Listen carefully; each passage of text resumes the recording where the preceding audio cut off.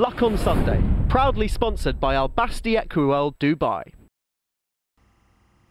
Right, just 6 this week. Ballinasloe, first of all, Chris. This is the horse who won the Aintree Fox Hunters. Yeah. Or did he? Well, he did. It looks like he's going to have it taken away from him, unfortunately. There's been a positive test for Cobalt, and there's a BHA hearing this week to talk about, how did that happen. I was there, and what impressed me so much was that basically the disciplinary panel talked Graham McKeever, the trainer, out of representing himself, presenting his defence to these charges over the phone on his own. He was clearly minded to press ahead. He'd taken the view that this is a lot of bother. We want to get it done. It's been hanging over us for a long time. Let's just get it finished. And they said, no, look, these are serious charges, potentially with serious consequences. You can get representation almost for free. I mean, there's like a £200 booking charge, but under a BHA deal with Sports Resolutions, you can get a barrister to turn up and represent you, basically pro bono in the right circumstances. And against his initial instincts, he was sort of told, this is the best idea for you is to wait a month or two and come back. And they didn't have to handle it that way. It would have suited certainly the BHA to sort of press on with the case right there and then, but they didn't. And that's all to the good that people who are up on charges are being looked after. So a lot of people would say, too slow. Get on with it, justice needs to move quicker, but there's got to be a due process followed. I mean, the chairman actually said, having waited this long, we can certainly wait another month to 6 weeks. And yeah, I mean, there's no point in just rushing to an outcome if the outcome isn't demonstrably fair. So, that comes first. Graham McKeever's not responsible for the delay. It's a complex case. There's a lot of investigation gone into trying to find out exactly where the cobalt came from. And we'll get to that more when the hearing comes around. But also, I think in the first instance, they weren't sure who the charges would go against, because ordinarily in a hunter chase, it's the owner who's the responsible person. It's different in his case because he's actually a licensed trainer. All sorts of complications that have slowed things down. We'll get there eventually. Yeah, interesting story, and one we will keep monitoring on this programme. That's Ballinasloe, who won the Aintree Fox Hunters, not this last year, but the season before, and might yet get that taken off him for a positive cobalt test. Right, UK Grade 1s. David Jennings in the Racing Post this week said that the Irish would always have an advantage at the Cheltenham Festival because of the paucity of runners in UK Grade 1s. And we saw yesterday, notwithstanding the injury to Bouverdare, that there weren't too many runners in the Grade 1 fighting fifth, and that may well be a trend that's followed. How much should we worry about lack of competition at the top end in this country relative to Ireland, Oliver? Well, Ireland now is very, very strong. When I first started training, the Irish hardly had any runners at Cheltenham. Now they are extremely strong, as I said earlier. It's part and parcel of competition. It swings and roundabouts. You might say in 5 years' time it'll be the other way round. So I wouldn't be concerned at the moment, and it just makes us pull our socks up a bit more. I think it's good for competition. And are these things just cyclical? Yes. You think that it might change in due course? I think it will change. It's only a matter of time before it's not like saying that the Irish are better trainers or got better horses, or perhaps they have at the moment. It just swings and roundabouts. It's like Lambourne was centre of jump training, and now there's more flat trainers than there are jump trainers in Lambourne. So it goes and swings and roundabouts. I wouldn't be too concerned. Do you get back to Ireland to ride much? Look, if the opportunity arises, Punchestown, yeah, definitely love it. But it is so competitive over there, like it is here. But they've got an extreme amount of talent at the moment, and they can keep them. Yeah, they can keep the horses. Anything beforehand, anything in Ireland which was half decent, it was over the Irish Sea, over here, like that. You'd be writing a check out straight away, wouldn't you? Absolutely. In the old days. I had that Christopher Heaths when I had and all those sort of people years ago, and now. But the only thing would slightly concern the Irish is if the likes of Gigginstown or JP or Ritchie suddenly, Gigginstown are out, aren't they? Well, they're skating out there. And they suddenly calmed out or disappeared. Who takes over? Hopefully some of the English boys then can get them back from Ireland. It's something to worry about for us in this country. I wish somebody in officialdom was making a really visible effort to ensure that we've got a flow of horses coming to this country, because the Irish are demonstrably better at producing these jumps horses, and then it's a question of getting hold of them, isn't it? Always have been. Yeah. Should we talk about Ken Boy again? Go on. He seems to be popping up on here every week, but the good news is that he can run now, which is a relief to all. Chris, I'm interested in your take on syndicate regulation and how we should move forward with this. Yeah, I mean, it's an area that needs to be properly regulated. I think that's been proved not just by this story, but by others. There's some encouragement, if you're based in Britain, by the fact that the guys behind Supreme tried to set up in Britain and found that the BHA was making life too difficult for them. Which is good. I mean, thank goodness for that. That's another big tick for the BHA. That's a tick in their box. But I think it would be complacent to say that we've done everything that we should done in this area. I mean, syndication is going to be the growth area in horse racing. We all believe and hope. Fractional ownership is the future, and that's how we get more people in the country involved in horse racing. But you have to make sure from the outset that these people are being looked after. Absolutely. And they're not just going to be mugs who are going to have their cash taken off them. Have you had a positive experience on the whole with syndicates? Without syndicates, we wouldn't be training. But I mean, have you personally had a positive experience? All positive. All positive. Open the yard out.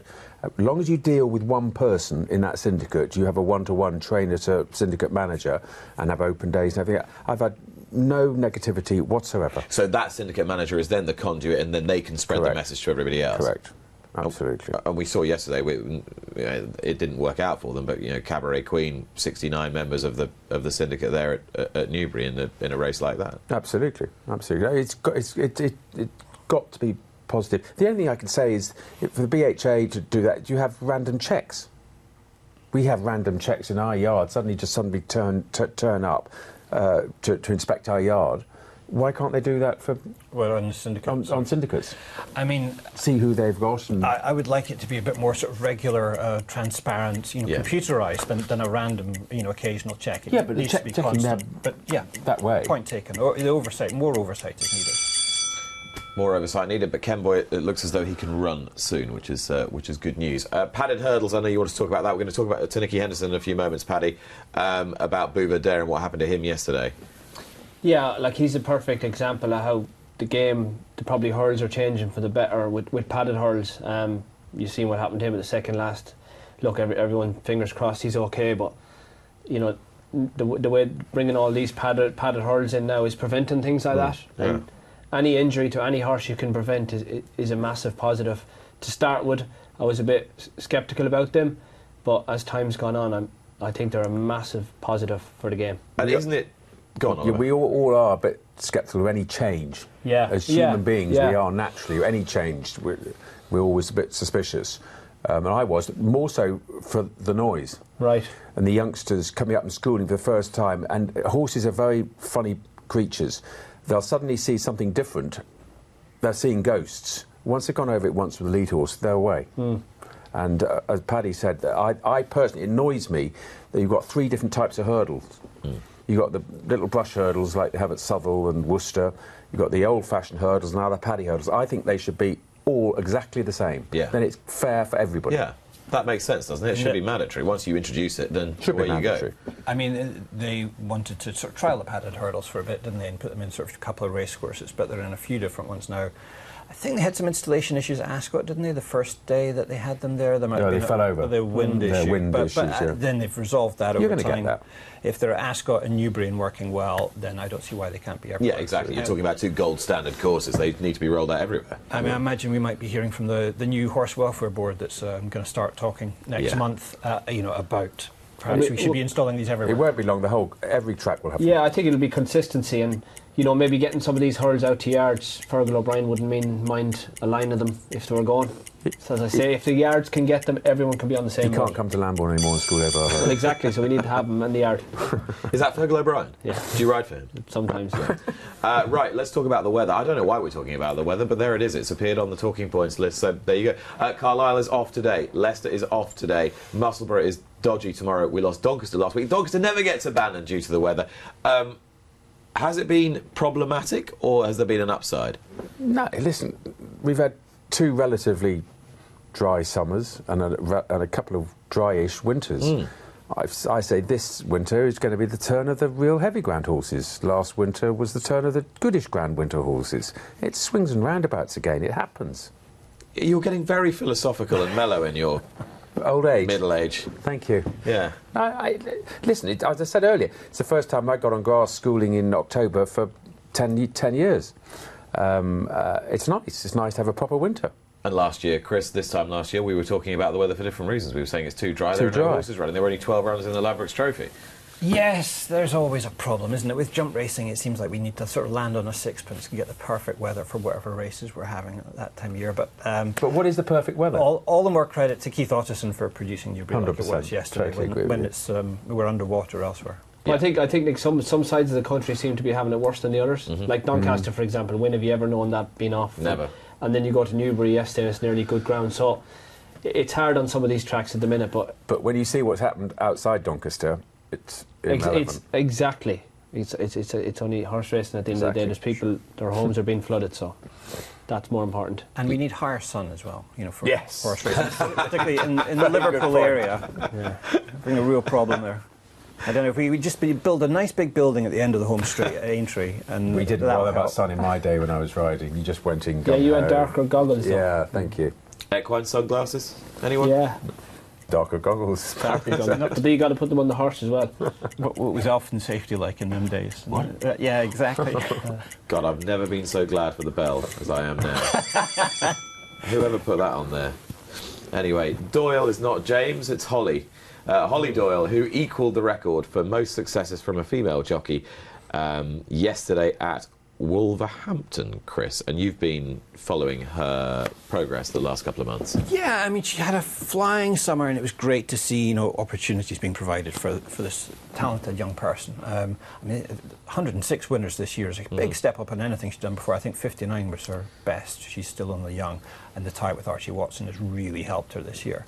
I mean, it's not just a female thing. There's lots of jockeys, male and female, out there who, if you gave them more chances, more opportunities, they'd just be better. But that's what we're seeing with her this year. She's just sharper and better in all different aspects of her game because of the chances she's getting. But she's equalled Josephine Gordon's record. Yeah. But the difference was that Josephine Gordon rode quite a few of those while she was still claiming an allowance, Yeah, but whereas that's a Holly's very ridden out her allowance earlier. Yes. Therefore, she's fully fledged, and Yeah. surely therefore has a greater chance of building and consolidating on I that. hope so. I mean, you're always vulnerable to fashion, aren't you? And I think to some Very extent true. that's happened with Josephine Gordon, you know, this year. I mean, she did sort of kick on a bit after the end of her claim, and then this has been a slower year for her. And yet, you know, when I watch her, she seems to be riding as well as she was before. We see her quite a lot because she's right out for Archie Watson. She's right next door to us. She's always got a smile on her face, always saying good morning, and just a terribly nice person, forgetting she's a good jockey, but she's just a very likeable person and a damn good jockey. But I think the sport can be reasonably pleased with the progress made by female jockeys as a whole in the last 2 years. Yeah, definitely. It seems like each generation of trainers and owners that comes into the game are more open to the idea of using female jockeys than we were in the past. I think the whole experience of my time following horse racing has just been a sort of gradual trajectory of women doing better and better and better in the saddle, and who knows where it'll end up. But as Holly's showing, you know, all of those boundaries can be pushed back. Chris, thank you.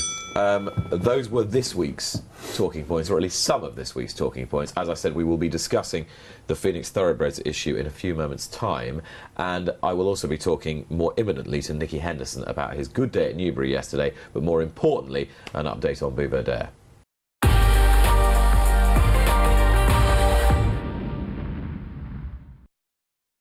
Luck on Sunday, proudly sponsored by Al Basti Equiworld Dubai.